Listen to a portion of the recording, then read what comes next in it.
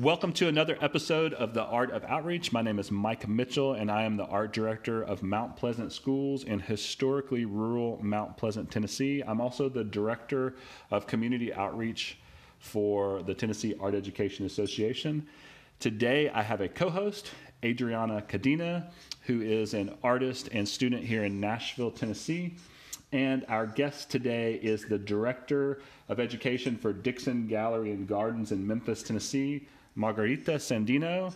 Thank you so much for being on the podcast today. Hi, thank you.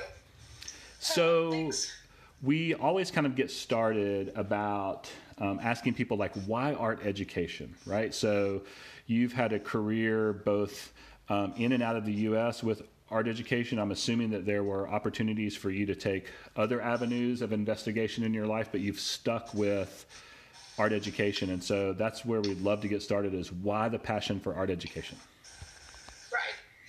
So art education, I guess, is, like you said, there's many paths, and I still, have different areas that I work with, art education being one of the biggest ones that I do work with currently. That feedback system? Hear a little noise. Is that okay? You're good? Okay, so I started working in museums as a student, and it was through my work in museums, through museum education, that I kind of discovered art education as its own kind of little niche. I was in Colombia at that time and worked at the National Museum of Colombia in the education department. I was a docent that had absolutely no resources whatsoever. The department had no money, absolutely nothing. So we were creating everything out of our, whatever we could create. The National Museum of Colombia has a large art collection, history, and at that point they were also kind of seen that way, ethnography. And I went in as an ethnography kind of docent, archaeology, as I was studying anthropology, but inevitably fell into the art ed and the art interpretation and museum. I did not know, but I was doing art education without knowing it, really. And that's how I learned. Because it was a very experimental and experiential process. I think I got a lot of it. A lot of the practical side of things. I'm also a very practical person, so that I think that makes sense for me. How do we interpret and how do we communicate art to all ages in general? But I was doing a lot of work with students at that point, so that's kind of how it got started. You said that idea of it, you're practical, but when you were at the museum, you started seeing that really experiential thing. Is that something for you because of practicality? Do you really need to see that hands-on, like why something matters? Was that something that drew you to that? Yes. I think what drew me to it mostly was the idea that you can try to have experiences and be very experiential with what back then we called hands-on, but really truly hands-on is just anything that you interact with. You could be interacting with your ears, with your eyes, with being in a space or in front of something, and interact with that work of art or that object or whatever it is, or installation in a specific or a broad way. I think that the possibilities, also in a very kind of stressful world that was back then, the 90s in Colombia, an art museum and artwork was a really great way of talking about things with students. Mm. We were looking at that point at artwork and artists from specific areas, depiction in art of violence, things. And on the other side, things that would also kind of take your mind away of the situation a little bit, which is also very beneficial and kind of blissful at points. Colombians are very funny, so humor was huge in art, and I think that was also kind of something that drew me. we had many challenges. A lot of you probably wouldn't believe this, but public education in Colombia, of course, has many, many challenges. But one of the things that they do have is that they really, truly see the value in learning. And so taking a group to a museum was, a given. Every school was doing it. If they could afford, if the kids could afford the bus, that was happening. So art education was very limited for them, but when they did have an opportunity, the teachers knew that it was very, very important. Art education at that point for me was it was huge learning experience. I learned a lot about Colombian artists. I learned a lot about art history. I think I was very fortunate to learn that side of things because when I came to the United States, in the United States, the way they teach art history does not include Latin America or U.S. Latino art. So I feel that at least I had that connection that broadens a little bit more, that kind of accepts the idea that your eccentric art is not all there is, which is what art history and unfortunately a lot of art teachers are still teaching, right? And so through museum work, as you're looking at other things, when you bring something to a museum and you bring a student or a teacher, and you're like, well, look, this was also made at the same time as this was made. What do you think? That kind of like moments of, oh wait, maybe that's not what it was. It's kind of like what I really enjoyed of art education, not just with the students, but with the parents and the teachers.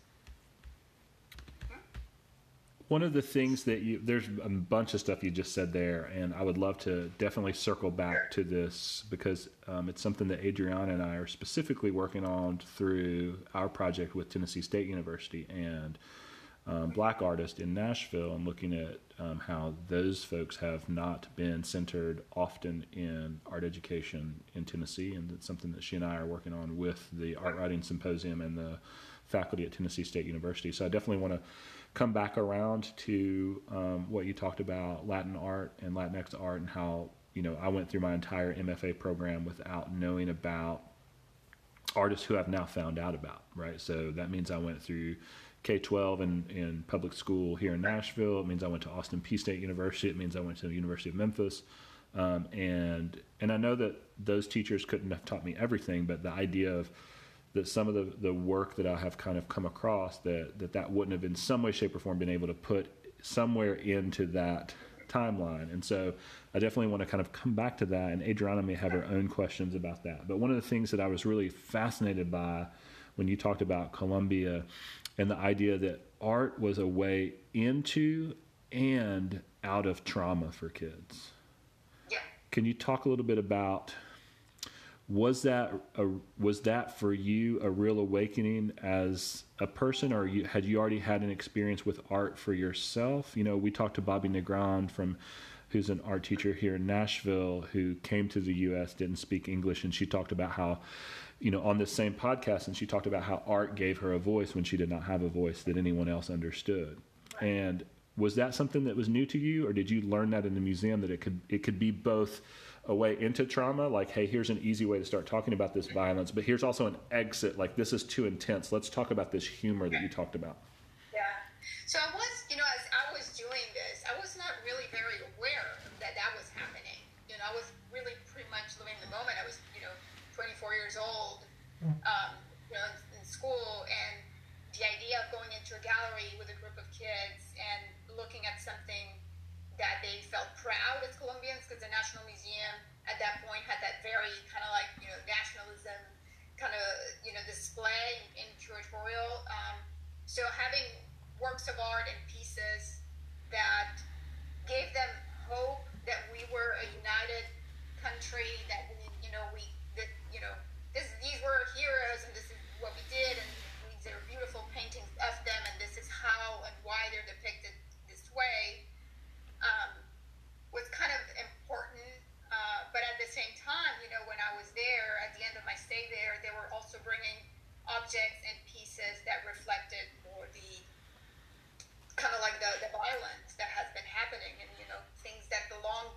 specific guerrilla members or things that were meaningful in culture to the country.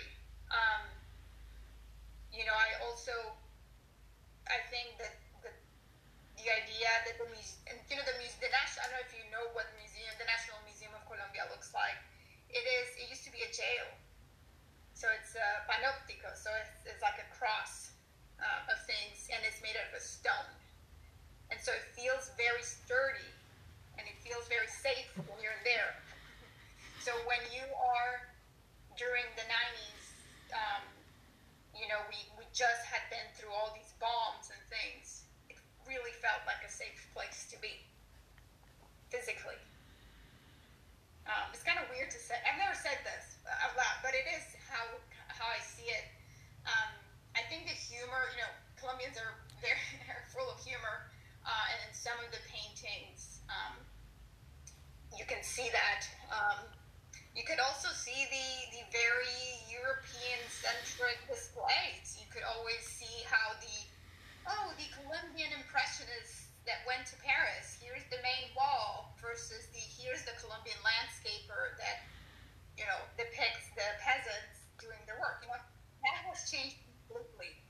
Today you go to the National Museum that is led by the most wonderful educator director in the world, has turned around the collection and the way things are displayed. Everything right now lives with each other.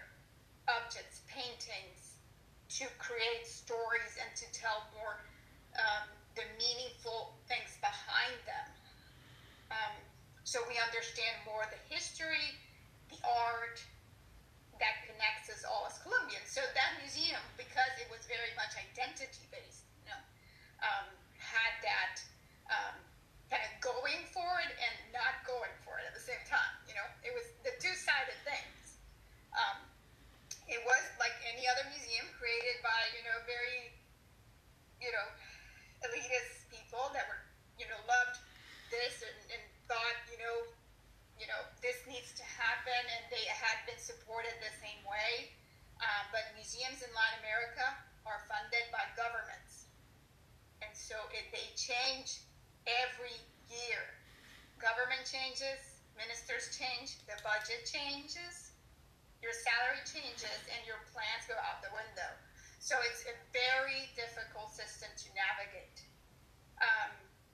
They do have more corporate, sponsor, and specifically people who are interested in the art itself. So let's say I'm going to sponsor this artist, so that is important. And they're also very interested now in art ed. It's like, okay, so if I sponsor this exhibit, what is the program that you're going to have around it?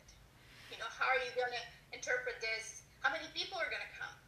What are the videos you're making about it? How many tours? So the art education side of things is also now a very big part of how, and I would say this is in the world, how you're funding art exhibits.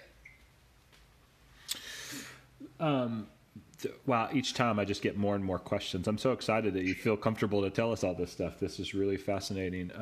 And again, I am a product of a place that did not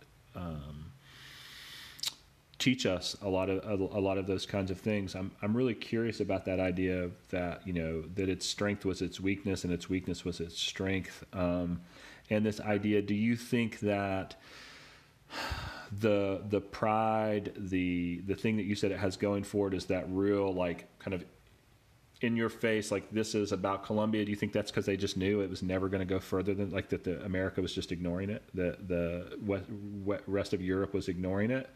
Do you think it was that intentional, or do you think that it was about whatever government at the time was in place? I think it's a little bit of all of that. I think as far as creating the shows or creating, one thing is like your special shows that you create, specific exhibitions, and one is your narrative throughout your permanent collection. So for the permanent collection, I think what we were seeing is, yes, and I would say this in the 90s, they were really doing a little bit more of highlighting Colombian artists, Latin American artists, but we're still seeing a lot of the and in the collection itself, you could still see what they actually had as a collection. A lot of the artists that went to France and came back and became impressionists, or the artists that were labels would say this artist is really cool because he was influenced by, and then pop in European, right? We still do that. We still do that here in the United States as well. So that was happening. It's not surprising, considering that the only people at certain points in Latin American history that could actually have the opportunity to paint were people who had money, right? So, well, there's their paintings, right? So I think that's, that reflects that too. It reflects, the situation, the history of the artist, the time frame. I think museums in the world are giving more spaces and time to local artists, to young artists, to unknown artists. And I think the schools are also taking advantage of this. They're seeing that. They're seeing the museum as a space where you can go find out and interact with a living local artist that can tell you the craft, that can tell you the processes. So I think that that's very important when you have a museum also that's full of dead artists. I mean, that's a little bit more challenging. We were just, in our meeting before, Adrianna and I were talking about how I have been in school districts before that have given entire school years to focus on white European dead artists. And then when there is lesson plans about artists of color, it always smushes 7 or 8 of them into one lesson plan for one day.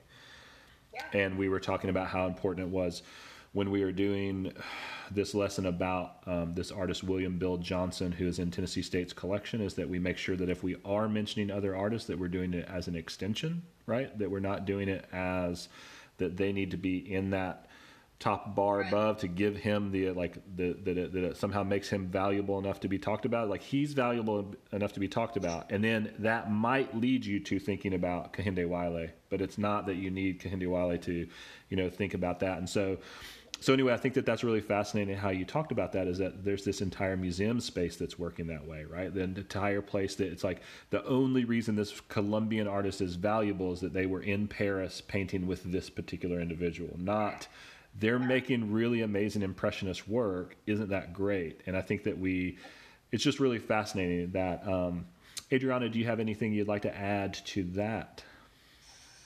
I don't think so right now. Okay, cool. Well, just pop in whenever you feel comfortable. Let's switch gears a little bit. Margarita, you obviously are really passionate about art and also the way that museums are used, how that power is leveraged.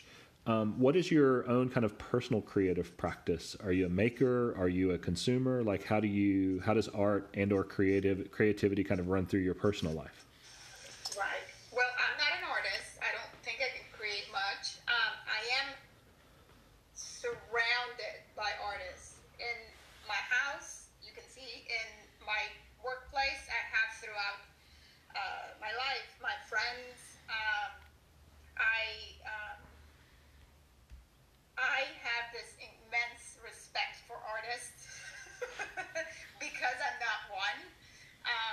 So I think that any attempts I have on making anything is, and I would say that I, like, artistically, I don't think this is artistically, I knit. I don't know if that's creative enough, but possibly because I'm a little bit of a control freak, I like the neatness of it, and I can control everything about it with a nice outcome. That would probably be like my only personal thing that I try. Not many people know I do this. Adrianna, we've got breaking news here. Breaking news that the director of education is a knitter.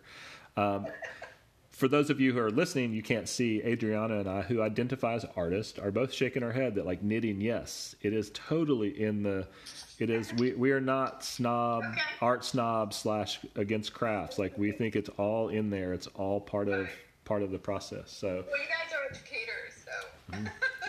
Yeah. Makes sense. that is true. I think that there is possibly a little bit more grace there. So you have like a respect for, and then also like as a practitioner, like you understand the idea of making. When someone says this took me 30 hours, like you understand what that means because you do this thing that is definitely time based, right? Like you're making work that takes a while. This creative thing. So you talked to us about this art educator now in Colombia at the museum there, who you feel has transformed the space from a very different way. So it sounds like that's in some ways parallel to what your experience was. And I want to be really clear here. I'm not making any political connections between the Dixon over the Columbia, right? But the idea of coming to a space, and I lived in Memphis, so let me just speak about like what my experience was when I was at the Dixon. I did not see many people of color there when I was at the Dixon, when I was on those grounds. And so I know that is something that they want to change as well, right? Like that wasn't something that the Dixon wants. And so, but when you have museums in a space in a city like Memphis that has had very, very complicated racial relations, right? What is it like for you? What lessons did you learn from your experience in Colombia? And also it sounds like you continue to pay attention to that space. What are some of those lessons that you've learned to do some of that hard work that the Dixon wants you to do in getting more people, a more diverse group of people, and also just making it feel more open and accessible to everyone? Right. So I have been at the Dixon this year 13 years. So when I came to the Dixon, there really wasn't much diversity in any way. And I'm talking board staff, collections, audiences, you name it. Since then, many, many, many things have changed. We are really on the right path. I think we have a great director. I think we have a board that's listening. I think there are things that are in motion that are definitely making things better. The Dixon is completely different than what it was 13 years ago. The diversity, if we were in a pandemic, you would go to the Dixon on any given day. The diversity is completely different. We have, and by diversity, I'm not only meaning color of your skin or background. I'm talking ages. I'm talking disabilities. I'm talking means on who goes, the connections are there now. It hasn't been easy. It has been a really long process. I think that the work that I did in Colombia inspired me because the work that I was doing in those museums really showed me that everyone, no matter who they are, can appreciate and will learn something when they go to a museum. They can enjoy themselves. That idea that a museum is fun. So trying to bring back that to the Dixon, when I came to the Dixon, they had just done a member survey, and the average member at the Dixon was 55 years old and was white. So, today you look at membership, and the biggest amount of memberships are family memberships. You look at our outreach programs and numbers and how many students the Dixon sees with their art education program that goes into the schools.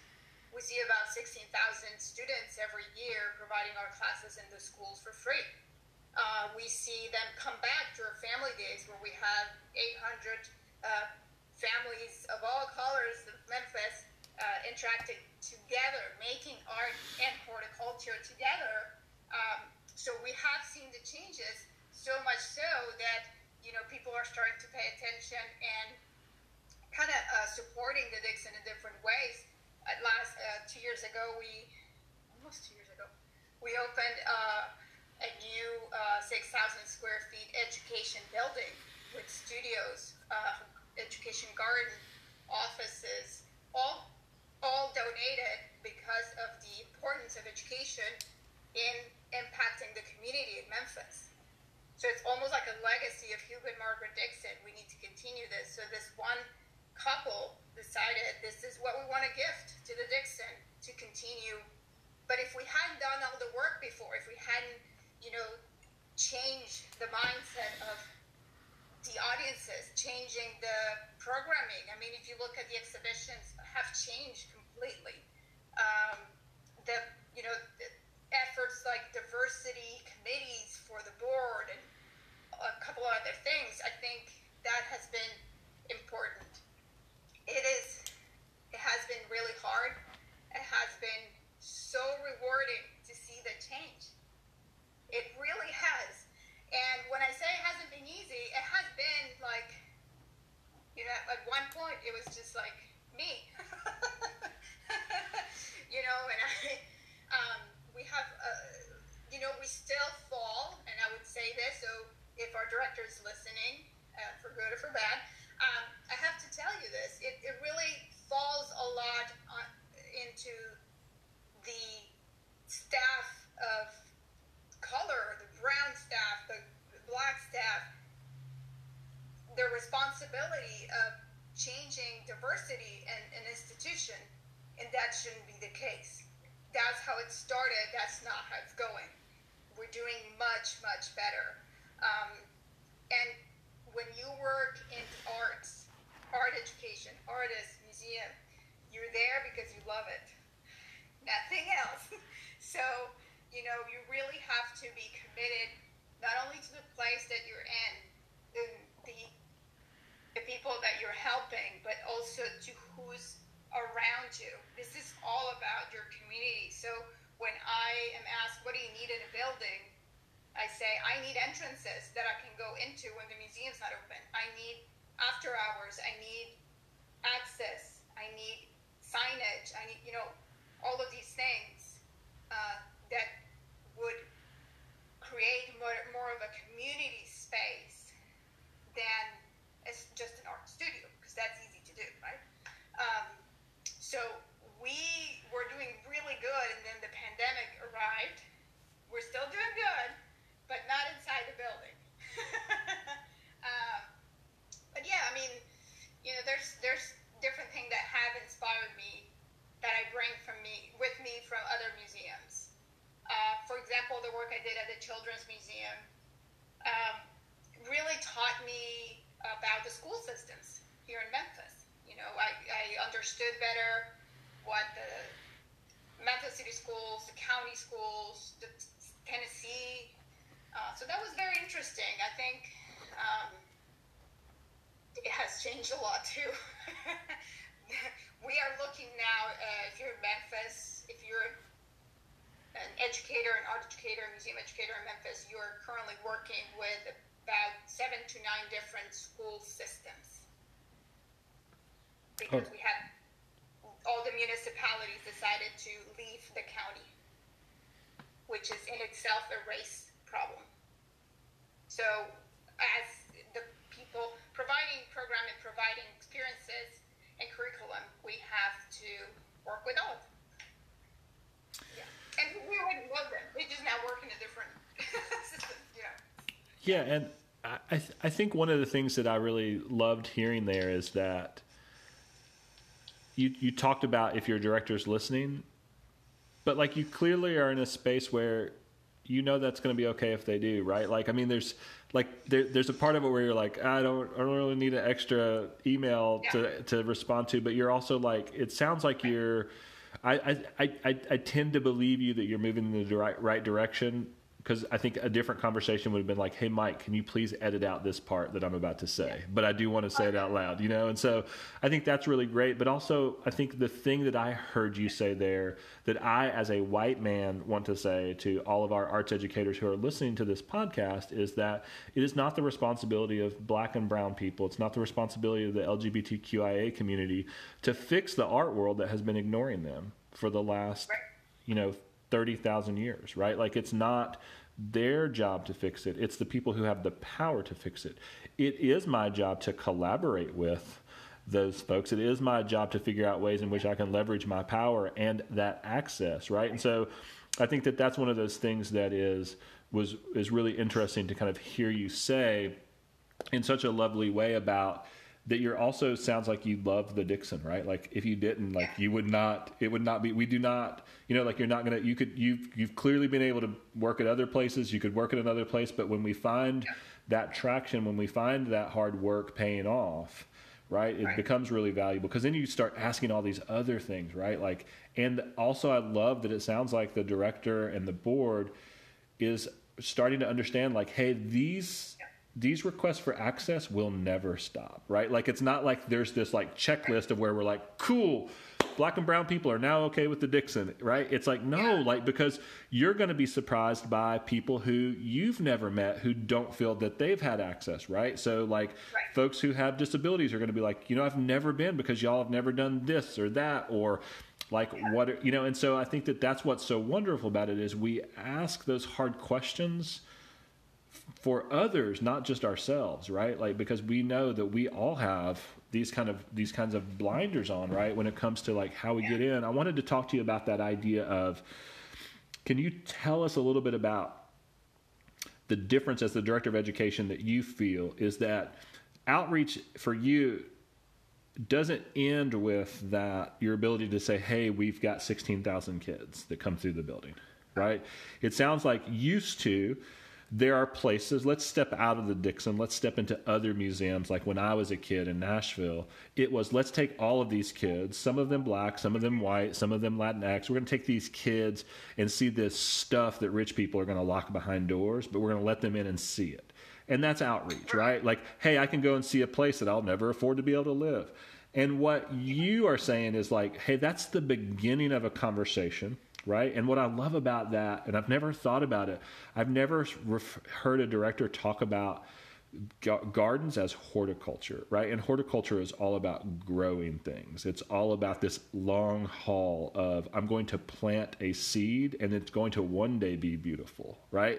And so this idea of outreach of like, I'm going to have 16,000 kids come through the building. That's the seed. What will be interesting is, will those kids feel like they can become part of the Dixon and become members one day, right? Because that's when the flower blooms, right?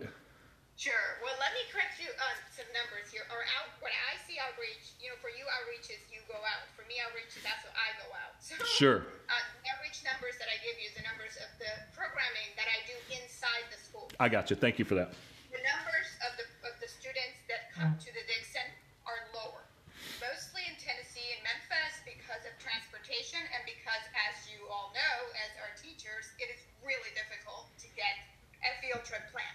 Yep.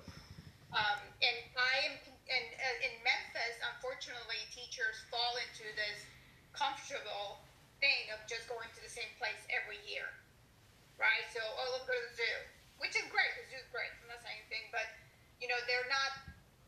The amount of paperwork that it takes to change it out and do something else is so immense that they're like, okay, no, we're doing this again. Our numbers are still very good at the Dixon. I think that when something that we do have at the Dixon that's really important is we have art and we have horticulture. And guess what? We combined it to so much. Whenever we do field trips, whenever we do workshops, classes, tours, we incorporate it too. There's so much connection there. And we definitely see art and science as almost like this mush at points. They're like, you know, we're creating programs and we're like, wait, is that an art no, is it a horticulture? Okay, whatever it is, let's just put it out there. So in that same way, we would love for art teachers and science teachers to work together in the schools and do stuff together. It's hard. Yeah, but we do definitely see, you know, the value in other subjects within the art, right? I think art teachers have been doing what all other teachers are asked to do now, is project-based learning and etc. So our teachers already know the drill. So for an art teacher to go to a museum or a garden or a science center, it's easy peasy to find the connections to their curriculum versus the opposite. It would take a little bit more, I think. I'm lucky. I'm on a STEAM campus, so pre-K through 12. We just got our TSIN STEM certification, which is synonymous with science, technology, engineering, art, and math as STEAM. And it sounds like you guys have a really strong STEAM program there, probably even before people started using the acronym. I think so. And we don't really, we don't often call our program STEAM because most of the programs we see these days are STEM, and they leave out the A, and that just is infuriating. So where's the A? Right. Or if they do include the A is just for show. It's not really happening. So that, terminology, this is personal, anybody hearing, I cringe at it a little bit. Not necessarily because the content of the other letters is not incredibly great, but I think that the A was just plopped in there sometimes to create more inclusivity that doesn't exist in many cases. Right. Adrianna, I wanted to ask you, as someone who is a student who's still learning and being taught art, how are some of these ideas about what Margarita is talking about? How are they hitting you as a student of art right now, who's soon moving to college and maybe is going to dive into some of these things a little bit more, either through a museum practice or through an art practice or through an art education practice? I would say, I guess it gives me a bit of hope, I guess. Growing up, all my art classes, I had very few in middle school. All of them were focused around white artists from Europe and stuff like that. And going into high school, all I knew was Picasso and anyone that you can just buy any socks or whatever. It has their art on it, and that's the art that everyone knows, and that's super popular. And I guess I've sort of made it myself as a Latina to try to find more Latino artists that I've never heard of, that so I could connect more with my culture and my roots and relate more to the older people in my family. So I guess knowing that I see it a bit at the Frist, and I definitely see it a lot there. But just knowing that it's not only the Frist, it's also other museums that are really putting in the effort to diversify what they're showing. Because whenever I go to a museum and I go, oh wait, that's an artist from Venezuela or something like that, that always just it feels oh, that's a little piece of who I could be in the future, or someone who I know. And that it creates this special moment that usually you can't experience when there's just white artists all around you, which I just think is super cool for the future. And hopefully maybe one day every museum is just going to have a diverse volume of different art pieces and stuff. It's just so cool. I cannot tell you how much this warms my heart, and I tell you why. I am on the board and have been chair the what's called the Latino Network for the American Alliance of Museums, which is a huge organization, a national organization that accredits museums.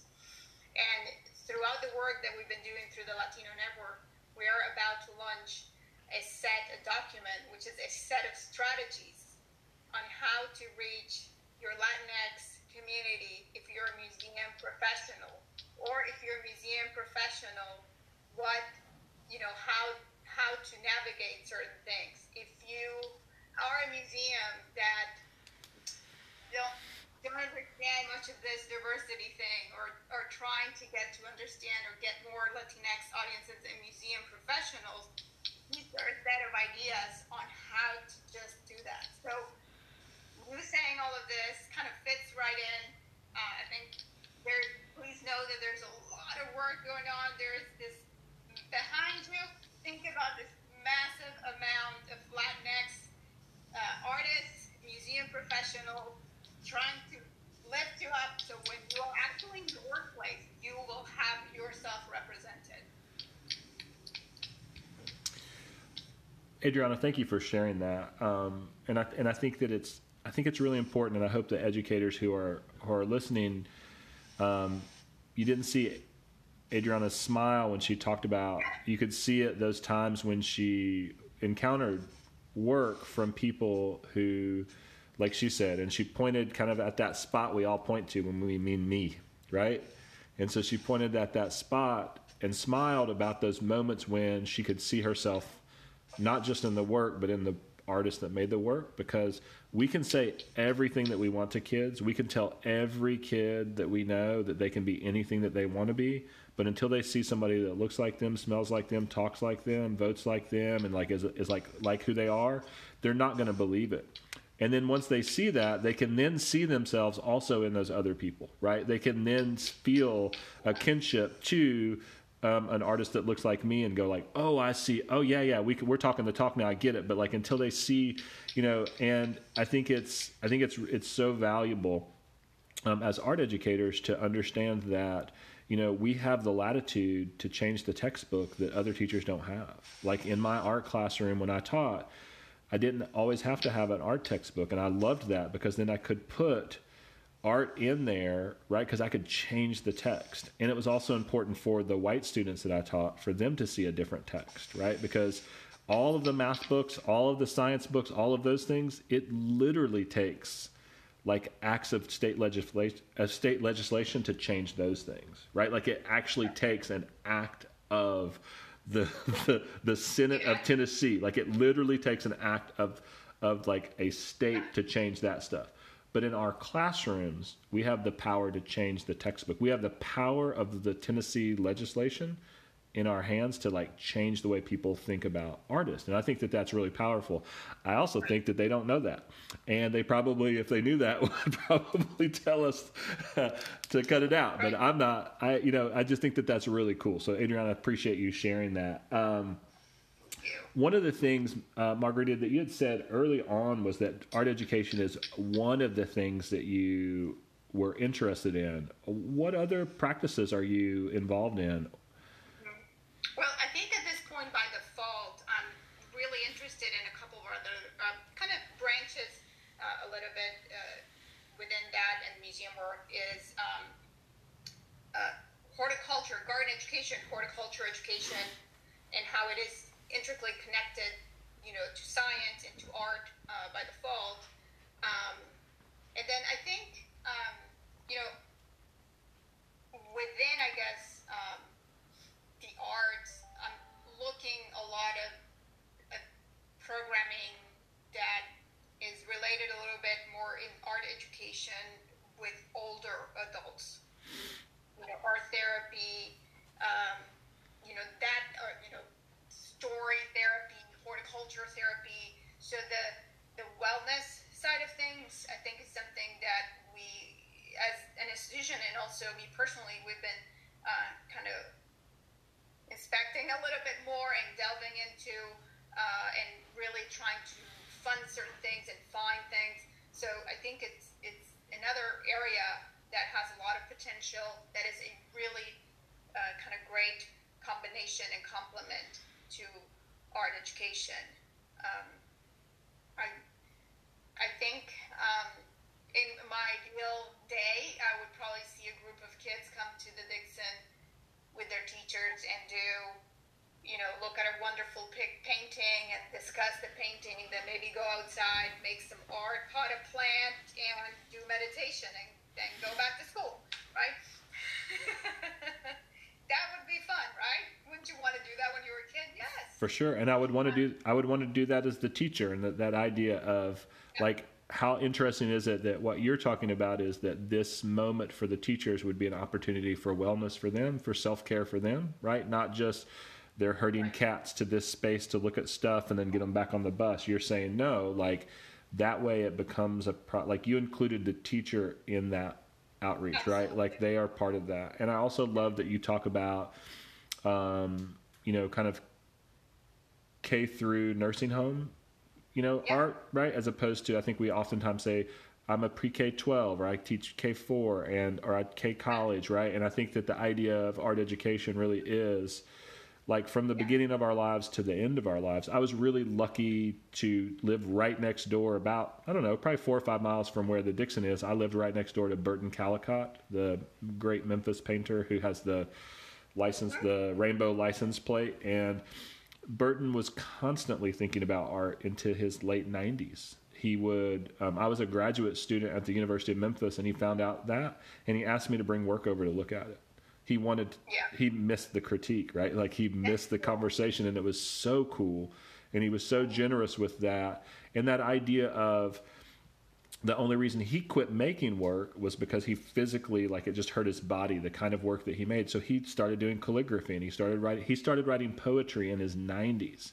And so this idea of that we kind of give up on folks is so strange. Like he wrote poetry in his 90s. So he had 5 years of writing poetry. Like that's a long time, right? Like 5 years of writing poetry. And of course his artistic practice positioned him to understand how to then have a practice, right? Oh, I'm going to write poetry. I'm going to write poetry every day. I'm going to write lots of poems. I'm going to share those poems. I'm going to get feedback from them. So I just love that idea of what you talked about, is that your opportunity at the Dixon to, like, those 55-year-old members are not people who know everything who are coming in. You have an opportunity even to rethink those folks and how that space wasn't about pushing them out, but like enriching the way that they saw the Dixon as well, right? Because I bet that a lot of those folks went to the Dixon 20 times in a row, and it was identical 20 times in a row. Right. Yeah. So the idea was that those folks would bring their entire family to do something else. Because definitely there's something, you know, our youngest program with Art Ed is 12 months old. Wow. Yeah. What do you do? We have and then we have mini masters. We have sprouts, which are the babies, and then we have mini masters. And they look at scale, they look at shapes, color, texture, social. So, I mean, we really try to get all the life cycle. Also, a cool thing that you would appreciate, I don't know if you know this, but we actually, the Dixon, in regular times, we do summer camp in the art department at the University of Memphis. So every summer, we take over the department and all their studios, and we bring students from Shelby County schools in the neighborhood, 120 kids, and we provide camp for free. So that way, not only do they see themselves in a museum field trip, but they see themselves and their families at the university. Most of the kids are Black kids and Latino kids, with a percentage of schools in the area to 45 to 48 Latinos and 50 to 55 Black kids. So those are the kids that are coming. We get campus school, which is, of course, is its own thing. I'm not even camp director. I'm like camp principal. I do go and talk to them, and I tell them, I'm not going to ask you to do really anything. You come from different schools, all of you. Guess what? You all are neighbors. The one thing that I want you to do throughout this week is to find someone from a different school and make something with them. Make something together. Make sure that is the person you would never talk to if you saw them in your hallway. And they become friends. And, you know, in Memphis, there's this huge divide between the Latino population and the Black population. And it is through artwork and making art that we can connect them. It's that young. There's a lot of racism going back and forth within those two cultures. So when you're a kid, if you go to a Memphis city school and you sit at a line, you see that the Black kids sit with Black kids, Latino kids with Latino kids. In order to change that, these are the spaces that you can organize them in a different way, and then they'll have a good time with this other kid and be like, hey, I have this friend that can't one time, you know. That's what we want. And the coercion there, the glue there is art making. And that's kind of what we really value. For our parents, for students, we actually hire high school students. They're in art programs to be counselors and to help within that. So there's also a mentorship opportunity within that program with the art instructors, which are usually art teachers in Memphis City Schools. So there's many ways, but really that camp really helps us connect with our community and connect them a little bit, even if it's for a week. We know that out there somewhere somebody will say, wait, I remember I made some artwork with this kid, you know. That's what we want. And I think that that's such a cool way to kind of start to wind down our conversation, is that when you were 24 working in those museums, you found that art was a way into and out of trauma, right? And we know that those racial divides between the Latinx community and the Black community is not their trauma. That is trauma that the white supremacy has also helped create, right? Like, and has helped fuel intentionally. Absolutely. Right? And so that, again, here's an example of, like, it is not, those kids' responsibility to fix that, but art can allow this opportunity out of that particular trauma that they didn't create, right? And so I just think that that's really, again, Adrianna talked about, like, the hope we're hearing in this conversation. And on top of all the other wonderful stuff, like I'm seeing Adrianna shake her head, is this idea of, putting those kids in this space and then putting art in between them as initially a way for them to kind of figure out that bridge together, right? And then they, like you said, Margarita, they then have this opportunity where it's like, you can't undo that, right?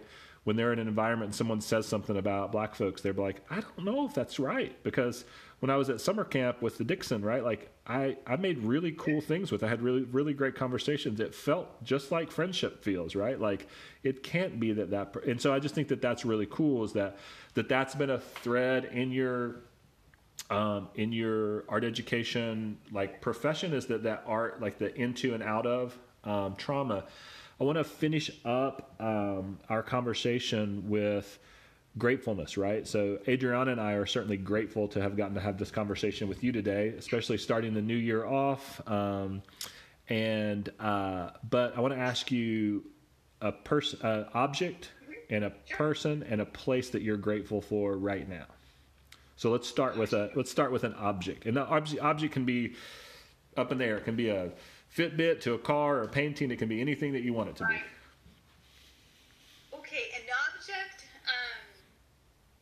And I love objects. I interpret objects. I probably would say currently, and I have to tell you, I'm living right now in the immediate, one day at a time. So whatever it is, it's really close.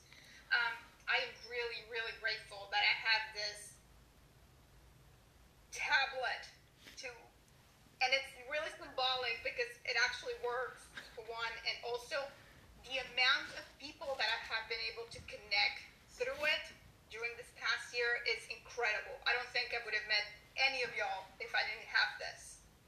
So super grateful for this tablet that I yell at every day, but I'm grateful. Okay, how about a person? And before, I'll make sure to be protective. We've put you on the spot, so I'm sure that all your friends and family, that you're grateful for all of them, but you can live right in this immediate moment again with a person or persons. It's up to you. Lakeisha Moore from TSU, she immediately broke the rules and asked if it could be more than one, and so I started opening the question up. So it can be more than one or one. So again, you always have many people, and I could just mention all these mentors or people who help me or whatever. I think my daughter, Celeste, who is 10 years old, keeps me on track. Man. And I think we all need a 10-year-old Celeste in their lives to tell them, okay, wait, what is this tantrum about? Or what? No, or you got this. She's my biggest cheerleader. She gives great advice. In fact, professionally at some of our family events, sometimes she has a booth where she gives advice. So I'm really, grateful for her, to have her in my life. And how about a place? A place? Wow. Okay. So my obvious, of course, would be the Dixon, but that's too obvious. So I'm gonna say, again, this isn't immediate. A yard. I actually have a backyard that when I'm done with screen time, I go out and I tell my daughter this: go outside and look at a bird. I'm really grateful that I have that option, because a lot of people that I know that live in an apartment do not have that option. And I'm incredibly grateful that I can actually breathe air outside for a second and come back in and enjoy being outside. So I, very kind of lame things are like, yeah, but in the immediacy, I'm not very philosophical. I'm a very practical person. So I have to tell you that I've written down so many notes that we could have a whole separate episode, because I want to ask you a million other questions and I want to hear your thoughts on other things. Adrianna, was there any questions that we missed? Is there one thing that really grabbed you during the conversation that you're going to kind of take forward with you? I know that you're. Are you out of pocket for a second? Is that the announcements? Are you? Okay. All right. So we're live here, y'all. Adrianna's at school, and they know that she's on the podcast. This is part of her the process. So, well, Margarita, we're so excited. We're so grateful for this conversation. It's been really, really, really awesome to hear what your perspective is, and I'm so proud of the work that you're doing at the Dixon.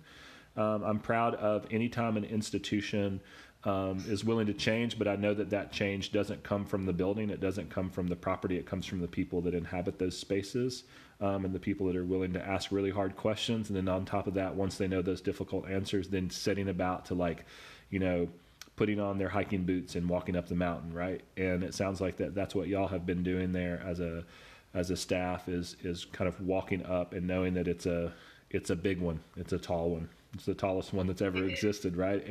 But that's the wonderful thing about mountain climbing is that, I've never done it except philosophically, is that as long as you have your mountain climbing boots on and you know that that's where you're going, it's like, well, then that's what you're going to expect. And it's not like tightrope walking, right? Where when you fall, you have to start all over. You just slide backwards a little bit. And so I appreciate the mountain that y'all are climbing down there, having a really fond place in my heart for Memphis, spending 3 years there in graduate school, and knowing that those institutions are such an integral part of a lot of people. I now have gotten to meet a couple people who are in Shelby County Public Schools, so I know that they value what you all do, and because it's always important to have those allies. So thank you so much for that work you do, and thank you for being on this episode of The Art of Outreach. Thank you so much for inviting me. Everybody just keep being brave. Keep going.